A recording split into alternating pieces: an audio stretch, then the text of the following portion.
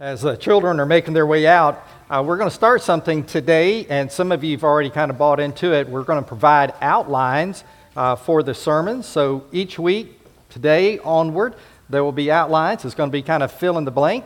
And so they're going to be on the little stands each Sunday as you come in, and as well as the foyer. And so if you didn't get one this morning, that's all right. There'll be some after you leave, and we'll be glad to make sure you get the right words in each of those slots. But it's a way of for you to maybe to keep some records, some notes, and something you might want to tell some people, share with some people, and keep from time to time. I've had people through the years, I've been doing this many years, and people have a whole stack of these outlines and refer to them from time to time when they're teaching Sunday school or have a special devotion they need to give. And so they have these outlines. So I hope that you may take advantage of it. Today we're beginning a new series called Destination Heaven. Destination Heaven. As Christians, we ought to be interested in heaven. We ought to be asking the question, what is heaven like? What is heaven like? When I've asked people that question from time to time, what do you think heaven is like? And it's amazing how they come up with some descriptive words. They say, oh, heaven is beautiful, and heaven is wonderful, and heaven is paradise. And usually it is something very simple, just a few words like that. Well, let me ask you a question. Think with me for a moment.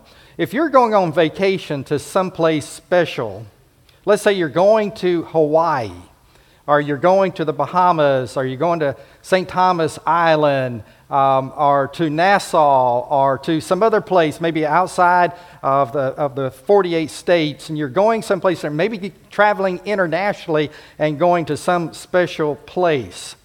And you had a travel agent. The travel agent is making sure that you have your flight, make sure you have accommodations, and take care of a few of those necessities. But after they've taken care of that necessities, you decide you're going to Google that place. Let's take Hawaii. You're going to Google Hawaii because you want to know more about Hawaii. And so you Google Hawaii, and there are three words: beautiful, wonderful, paradise. Would you accept that? Would that be enough for you? I hope that wouldn't be enough for you. And yet for many Christians, that's how it is. When they think of heaven, they oh, it's going to be a beautiful place. It's going to be a wonderful place. It's going to be like paradise. Folks, we ought to have more information about heaven than that. Too many Christians are ignorant about heaven. And we ought to want to know more about heaven. The scripture tells us in 1 Corinthians chapter 2, verses 9 and 10, no eye has seen, no ear heard, no mind has conceived what God has prepared for those who love Him.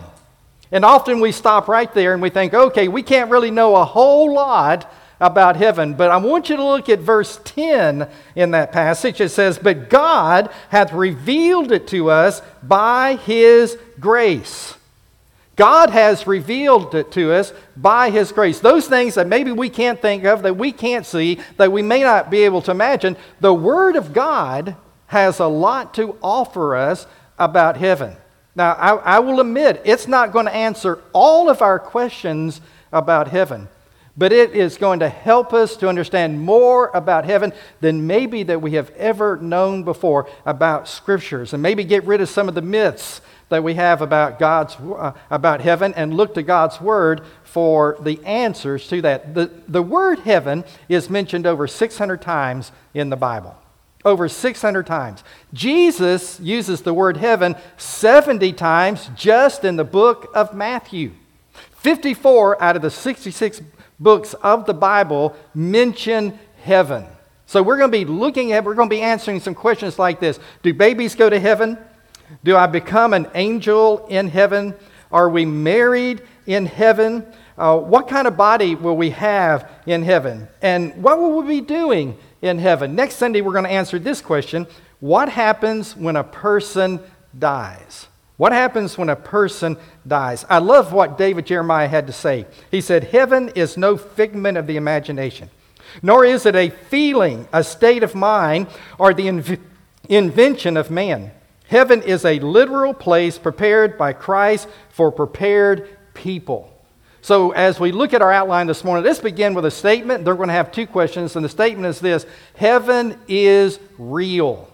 Heaven is real. In Matthew chapter 6, verse 9, we pray, Our Father who art in heaven. That's part of our Lord's Prayer that we pray. And as we share in praying to God, we recognize that it's our God who art in heaven. In Genesis chapter 1:1, it says, "In the beginning, God created the heavens and the earth." Heaven was built by God, constructed by God. Genesis 14:12, Abraham said, "God Most High, creator of heaven." And then in John 14, if you'll open up that passage with me, John chapter 14, verses 1 through 3, we see the most definitive description of what heaven is, a definition about heaven that I want you to see. And let me give you a little bit of background while you're looking up John chapter 14. In chapter 13, Jesus has had the Passover meal with his disciples, and he said, one of you is going to betray me. And then that's when we find Judas leaving, and he institutes the Lord's Supper. And the disciples are now concerned because during this conversation, they're worried if they might be that one that is going to betray Jesus. And then Jesus talks about leaving. And so now they're getting upset that Jesus is going to leave, that Jesus is going to die. And they're wondering about themselves, how are we going to survive? What's going to be the movement? Is it going to survive, this movement that Jesus has started?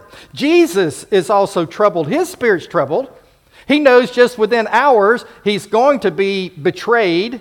He knows that he is going to be beaten. He's going to be scourged. He's going to the cross the next day. So all this is going on. Everyone is troubled. And so what does Jesus do? In John chapter 14, beginning in verse 1. "Do not let your hearts be troubled. You believe in God, believe also in me.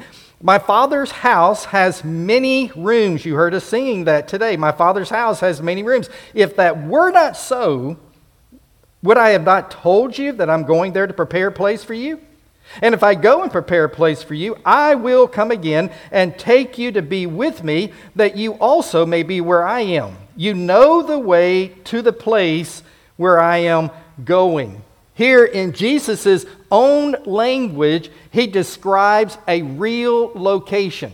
And let me help you see it in three ways. First of all, notice in verses 2, 3, and 4, he uses the word place. I'm going to prepare a place for you. That word place in the Greek is topos. We get our word topography from it. And when you study the ground, as you study an area, you kind of study the details of what the land is like. That's the word here for topos. It's the idea of a place that is inhabited, a locale, maybe a city, maybe a region. It can also mean a habitat. It can mean a particular house or maybe in room. So here Jesus is saying, I'm going to prepare a place for you. He does it 3 times.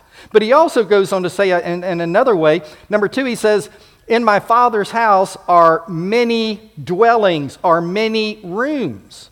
That Greek word speaks about a particular room, particular house, a particular setting, a particular habitat as well. It just takes a little different view of it. Let me describe it this way. When we came to Prattville 32 years ago, we lived in an apartment for a little while until our house sold in Enterprise. We bought some property, and then we were able to start building a house. So we've been in our house now a little over 30 years. And so when we moved into the house, as we were working out the plans, and Arlinda and I were agreeing what the plans, how the house to be laid out, we want to make sure that the kids all had their bedroom. We had our bedroom, and Carla had hers, Kristen had hers, and Brent, our son, who we had left in Enterprise to go to college and junior college and then on to Auburn, we had a room for him, but his was the smallest room. And the reason is we knew one day he was going to leave, and he probably wouldn't come back, so I want to make that to my office eventually. And even to this day, we refer to Carla's room. That's Carla's room. Arlinda has certain things in Carla's room in the closet. There's Kristen's room. And in Kristen's closet, there are certain things that Arlinda has. Now, I have the office, Brent's room. We don't call it Brent's room. We just call it my office. Also, I have a permanent roommate in my office. It's called an ironing board. All right? It's always up, that little ironing board that we have, because we still iron a few things at our house. And so that's my room, my dwelling place a lot, that little office that I have. Now, think with me about this. When the kids were all at home, 3 bedrooms for them, and our bedroom, 4 bedrooms. That was our dwelling place. That was our room, the same word that is described here. Jesus is saying, I'm going back to heaven, and I'm going to prepare a place for you. In my Father's house, I'm constructing rooms for you all. I'm building a dwelling place. The largest construction project, taking longer than any in all of human history, is being constructed right now for you and me. There's also a third way of understanding that heaven is real, that it is a location, is found in the fact that he says, I am going in verse 2. I am going. And in verse 3, he repeats that, I am going. And he's going to a particular place. Listen, heaven is not a state of mind. It is a place. And if this isn't enough for you, listen to this in Acts chapter 1, verse 11. Men of Galilee, the angel said, why do you stand here looking into the sky? This same Jesus, who has been taken from you into heaven, will come back the same way you have seen him go into heaven. Now, Arlinda and I have had a chance to be in the Holy Lands for 5 different trips. We've been to the Mount of Olives, right where it says Jesus ascended. The Bible says he's going to descend at the beginning of right before the 7 years of tribulation, what we call the rapture of the church. And just as there was this locale called the Mount of Olives, and a beautiful place it is, he's ascending and did ascend, he's going to descend. Another understanding, he's ascending to heaven and he will descend from heaven to be back here on earth. Now, before we go to this next point, I want you to understand something about Genesis chapter 1. In Genesis chapter 1, it says, in the beginning, God created the heavens, plural, and the earth, singular. Now, what's that about? Well, the Bible says there are 3 heavens. There are 3 heavens. The first heaven is when you go out, and if the clouds break, you not only see clouds, maybe we'll see a little sun today, and maybe we'll see some birds, and maybe we'll see a plane fly over. That's the first heaven. The scripture tells us in Genesis 1:20, and God said, let the birds fly above the earth across the vast expanse of the heavens. That's your first heaven.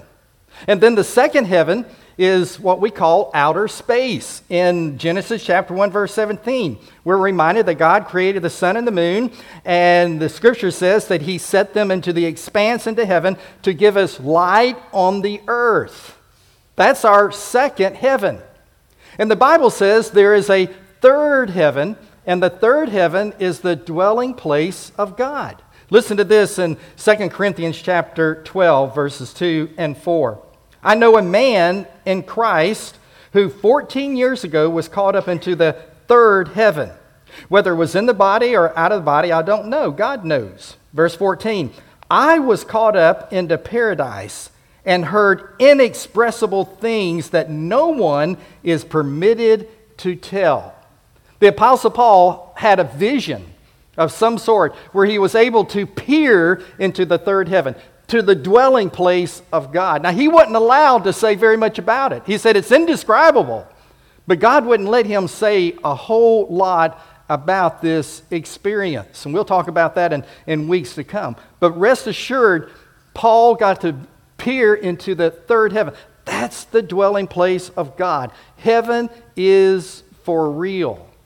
Now, as we think about heaven being for real, then we understand this. The first heaven we see by day. The second heaven we see by night. The third heaven we see by faith. Heaven was built by God. He's the builder. He's the architect. Now, this begs the question, and this is our second point, and that is, where is heaven? Where is heaven? Well, let's go back to John chapter 14, and let's pick up again, beginning at verse 4, reading through verse 6. You know the way to the place where I am going. Now, they should have known. The disciples should have known. They should have known where, and they should have known the way. Jesus had made it pretty clear about all of that. But notice in verse 5, Thomas said to him, Lord, we don't know where you are going. So how can we know the way? We don't know where heaven is, and we don't know the way to heaven. Now again, they should have known. So Jesus responds in verse 6, I am the way and the truth and the life. No one comes to the Father except through me. On our telephones, we have GPSs now. We can type in an address, and we can, on that app, gives us directions to where we need to go. And if you make a wrong turn, what does most of the time, what does the woman say on the telephone? If you have a woman on your telephone, Arlinda claims she's my girlfriend. All of a sudden, that phone may be right there by my leg, and somehow it presses, and this woman starts talking to me. She says, who is that? I said, that's my girlfriend. I didn't want you to know. But anyway, the GPS, what does the GPS do? It recalculates. It recalculates. It helps you get back on course. That's what verse 6 is. Verse 6 is nothing but the GPS, Jesus himself, recalculating and helping these disciples understand that the place I want you to go is heaven, and this is how you're going to get there. I am the way, I am the truth, I am the life. And no man comes to the Father but by me. So where is heaven? Heaven is up. Heaven is up. There are a number of scriptures that helps us understand that. In Isaiah chapter 14, verse 12, you remember the story about Lucifer. Lucifer was an angel of light. He was the number one angel, but he decided he wanted to rebel. He wanted to be God. And in Isaiah chapter 14, verse 12, it speaks about this very thing. It talks about the fact that Satan wanted to be higher. He wanted to be lifted up.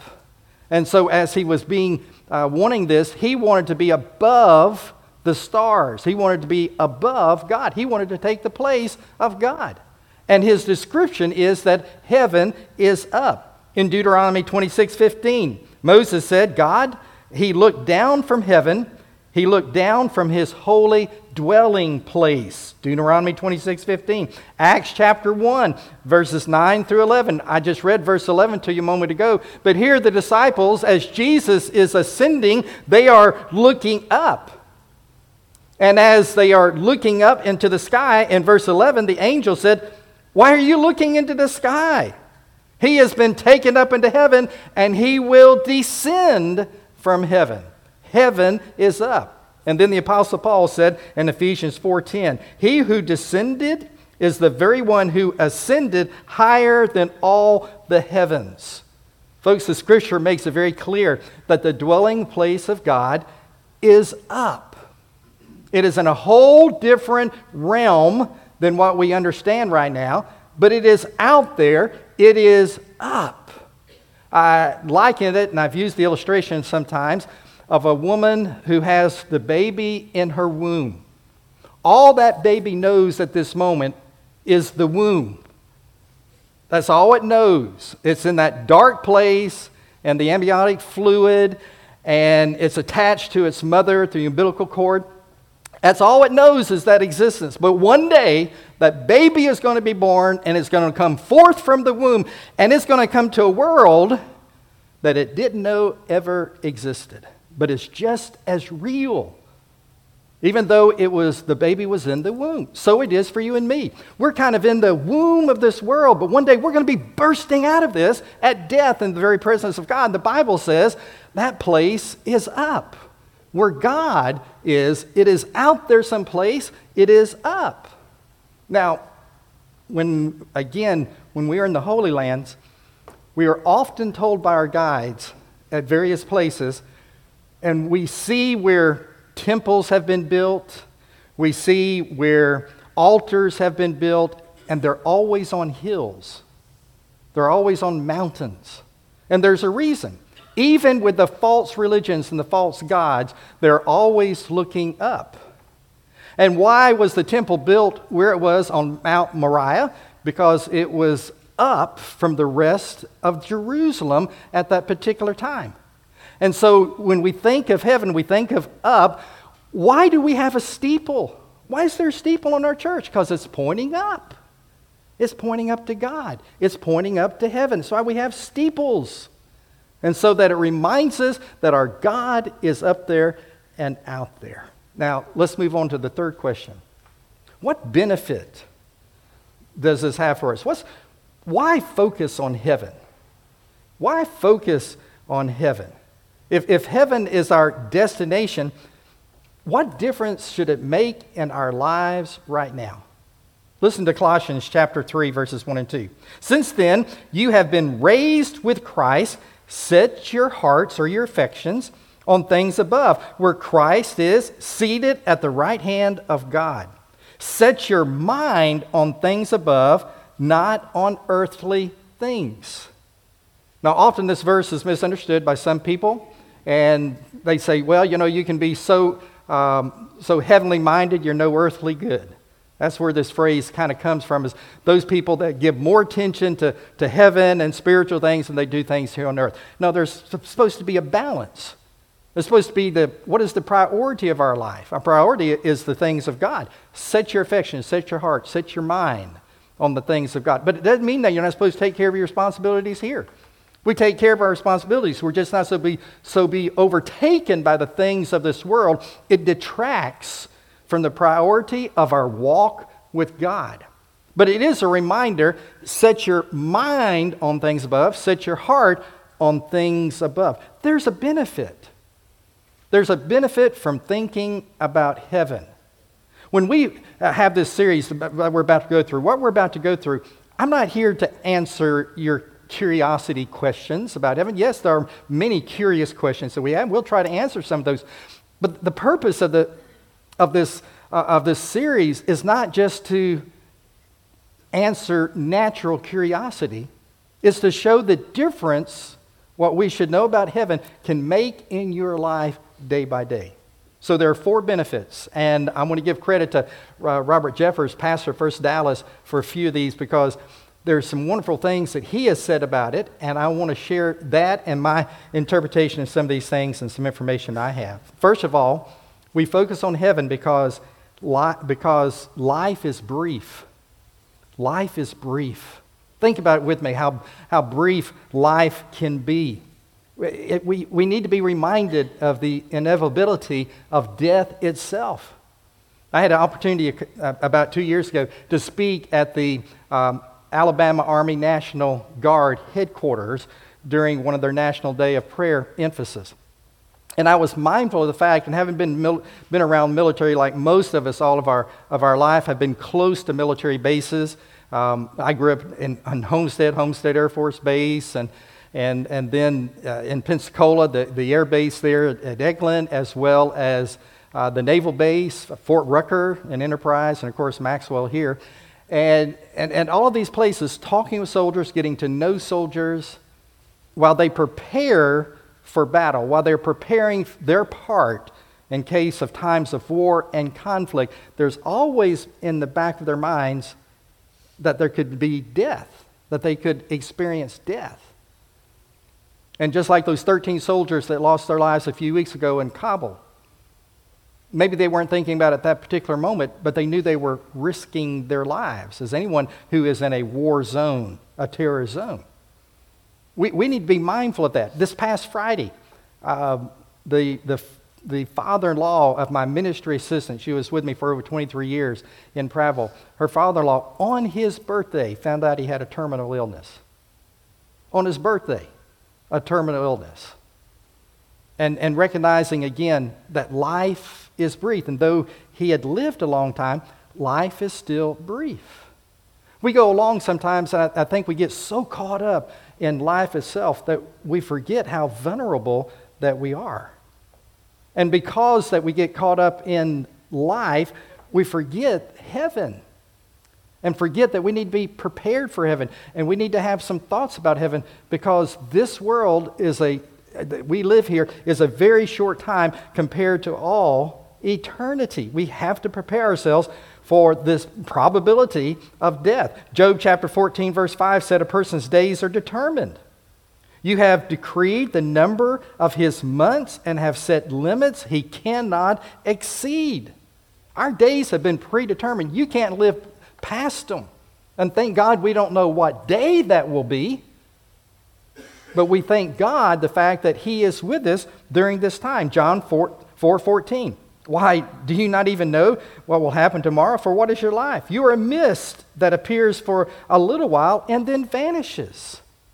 James wasn't trying to discourage people. He's trying to wake them up, shake them up a little bit to the reality of death. Your life is like a mist. And it's here one day, it's gone the next. Peter said in 1 Peter 1:24, for all people are like grass, and all their glory is like the flowers of the field. The grass withers and the flowers fall. It's just a reminder that life is brief, and it should motivate us. And in this case, it should motivate us to know more about heaven, which is going to be our eternal home. In Psalm 90, verse 12, Moses said this. I know sometimes we hear David and the Psalms. David didn't write all the Psalms. In Psalm 90, we actually have a psalm written by Moses. And Moses says, teach us to number our days that we may gain a heart of freedom. Help us to number our days, that we might have this freedom, that we might have this wisdom to live out the days you have for us. In Psalm 39, verses 4 and 5, it says, show me, Lord, my life's end and the number of my days. Let me know how fleeting my life is. You have made my days a mere handbreadth. The span of my years is nothing before you. Everyone is but a breath, even those who seem secure. Again, life is short. I want you to think with me up here on this back wall. If you can picture a little dot right over here on this end of our platform on this back wall. And then from the dot, if you will just begin to draw a line all the way across this platform, all across this back wall. Start with the little dot, use your imagination, and stretch all the way across this back wall. That dot represents the time that you live on earth. Every one of us is living inside of that dot right now. Every one of us.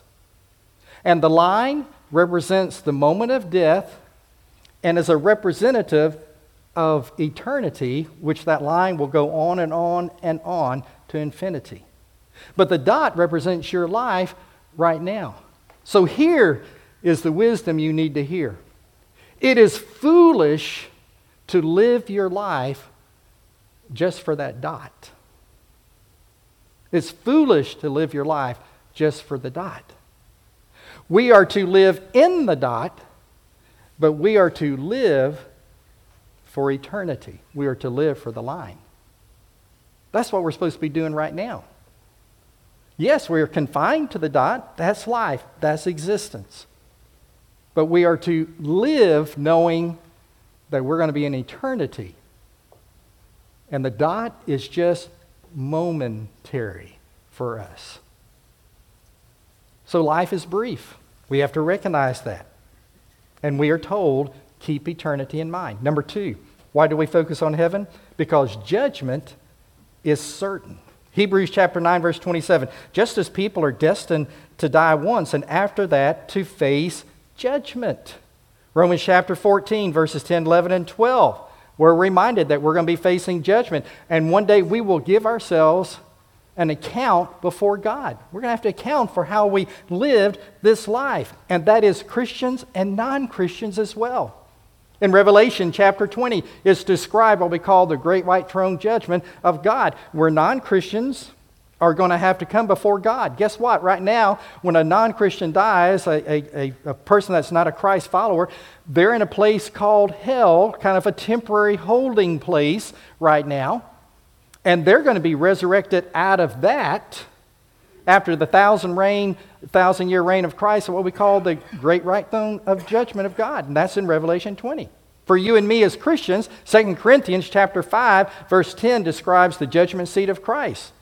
and where you and I will be judged based on how we lived for Jesus Christ. And we'll receive our commendations and we'll receive our rewards at that time. But rest assured, the Bible says we'll all give an account. Why do we focus on heaven? Because there's going to be a judgment day. And there is a life that needs to be lived in a way that we will receive commendations and rewards at that time. There's a third reason why we focus on heaven, and that is the fact that we need to let heaven motivate us to live pure lives. Because heaven helps motivate us to live pure lives. We need to keep our eyes focused so that we live pure, clean lives. 2 Peter chapter 3. Since everything will be destroyed in this way, what kind of people ought we to be? Now, Peter's just described that this earth is going to be destroyed by fire. So what kind of people should we be? You ought to live holy and godly lives. But in keeping with his promise, we are looking forward to a new heaven and a new earth where righteousness dwells. Peter's reminding us this world will be destroyed. It will be destroyed by fire. And so in light of that, what do we need to be doing right now? Live holy and righteous lives. God wants us to be pure when we come into his presence. In the book of Acts, we read about Stephen in Acts chapter 7, one of the original deacons we talked about last Sunday morning. And here he's gone before the Sanhedrin, he's preaching, and at the end they decide they're going to stone him. And when he died, he's looking to heaven, he's saying, Father, forgive them. Just like Jesus, Father, forgive them. They don't know what they're doing. And so he enters into heaven unashamedly. But just a chapter or two back, I think it's Acts chapter 5, there's Ananias and Sapphira. They were Christians, but they lied to the Holy Spirit about giving to the church. They made a promise, and it was public, and they didn't keep it. They lied about it. And as a demonstration of the seriousness of making commitments to God and making them public, Ananias and Sapphira died. They went to heaven, but they entered with great shame because of that sin. In the same way, God wants us to live pure lives. He wants us now. So we'll be unblemished as we come into eternity. And the last reason we focus on heaven is because heaven places suffering in perspective. It places suffering in perspective. I'm often asked, why did God allow this? Why has he allowed the pandemic? Why has he allowed terminal illness? Why does he allow accidents? Why does he allow people to lose their job? We could go on and on. Divorce and just on and on. Abuse of the innocent.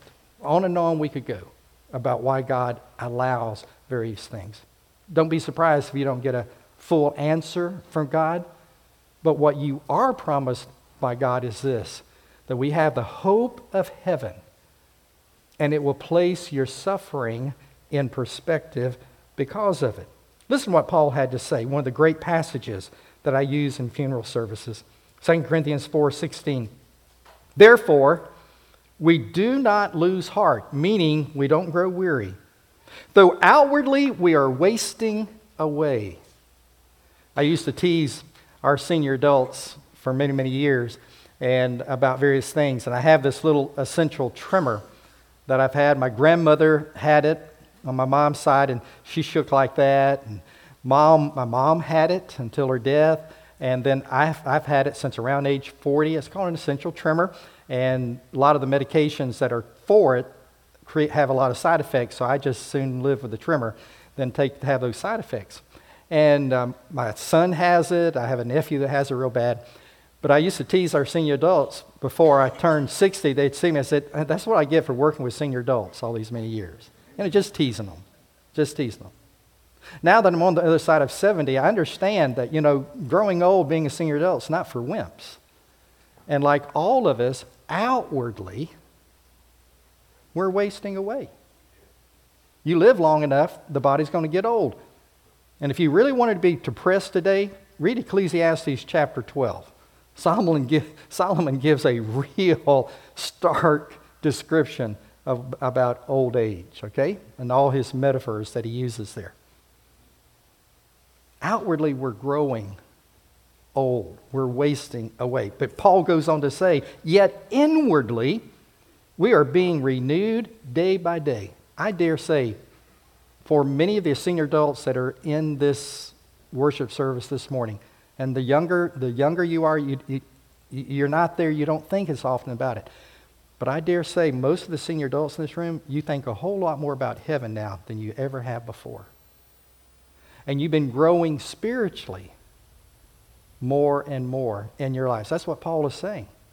And even though we may waste away outside, no matter what our age, we may be young, midlife, or old, whatever it may be, we may be wasting outwardly, but inwardly, we are growing more and more to be like Jesus Christ. He goes on to say, for our light and momentary troubles are achieving for us an eternal glory that far outweighs them all. So, we fix our eyes on what is unseen. Okay? We fix our eyes not on what is seen, earth and struggles, but on what is unseen. That's heaven. Since what is seen is temporary, but what is unseen is eternal. So in light of the fact of what you're going through, they are light and momentary compared to the eternal weight of glory. The unseen, heaven, put your thoughts there. These things that we see, this is all temporary anyway. We're preparing for our eternal home. You've heard me say it a time or two already. This is nothing more but the dress rehearsal for the real thing in the presence of God. And we need to turn our hearts toward God to understand that. The Apostle Paul in 2 Corinthians 11, he describes all the aspects of his suffering that he went through. He was whipped, he had shipwrecked, went out without food, beaten 5 times, the scourge, just like Jesus. How was he able to manage all of it? Because it was light. Those afflictions were light, momentary in comparison to eternity. Again, back to my dot. He understood that what he was experiencing was just a dot compared to all eternity in the presence of God. There was an agnostic professor in a college, and he wanted to convince his students that God didn't exist.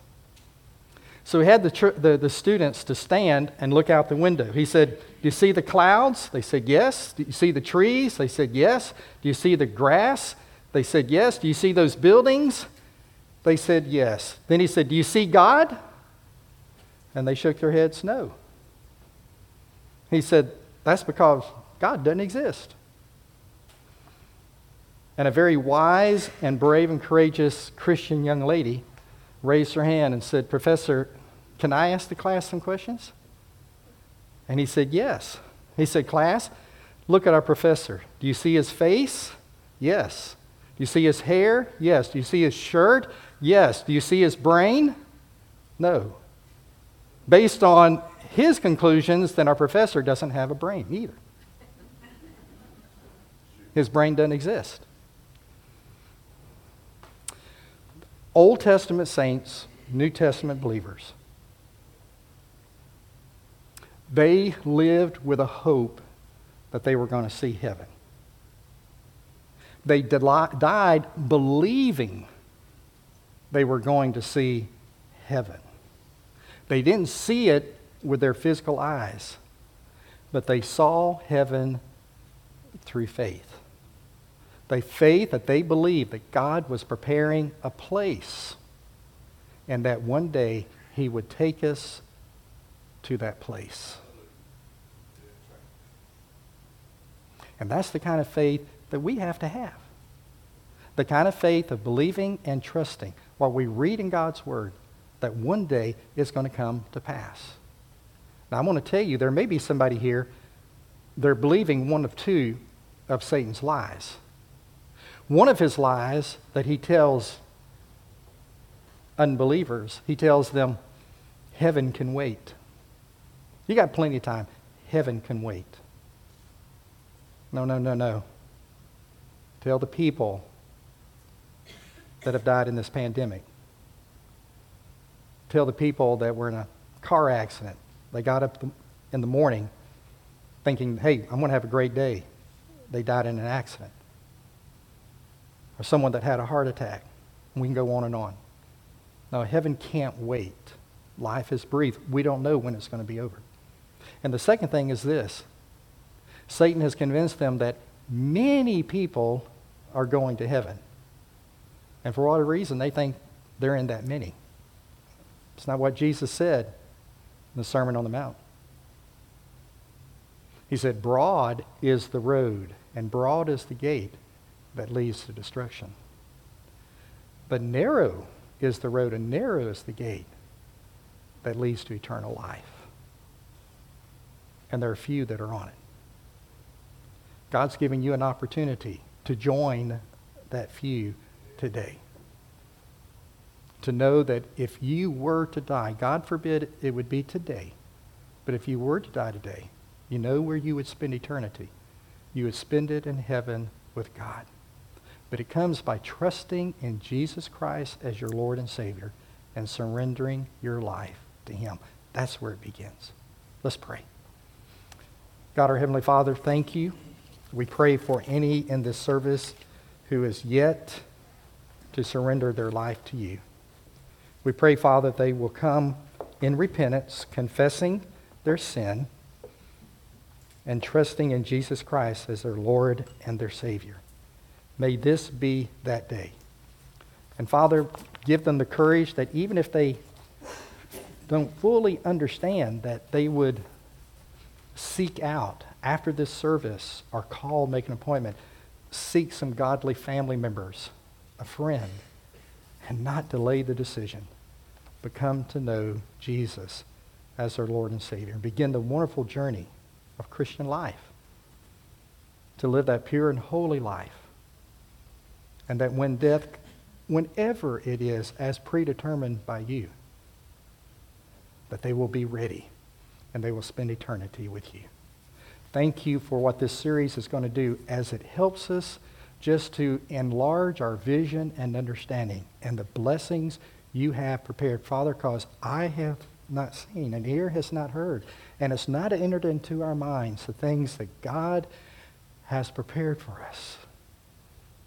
But He, you God, have revealed it to us through your Spirit. May these weeks to come, beginning today and the weeks to come, may we be open to your Holy Spirit to teach us more about what heaven is all about. We pray this in Jesus' name. Amen.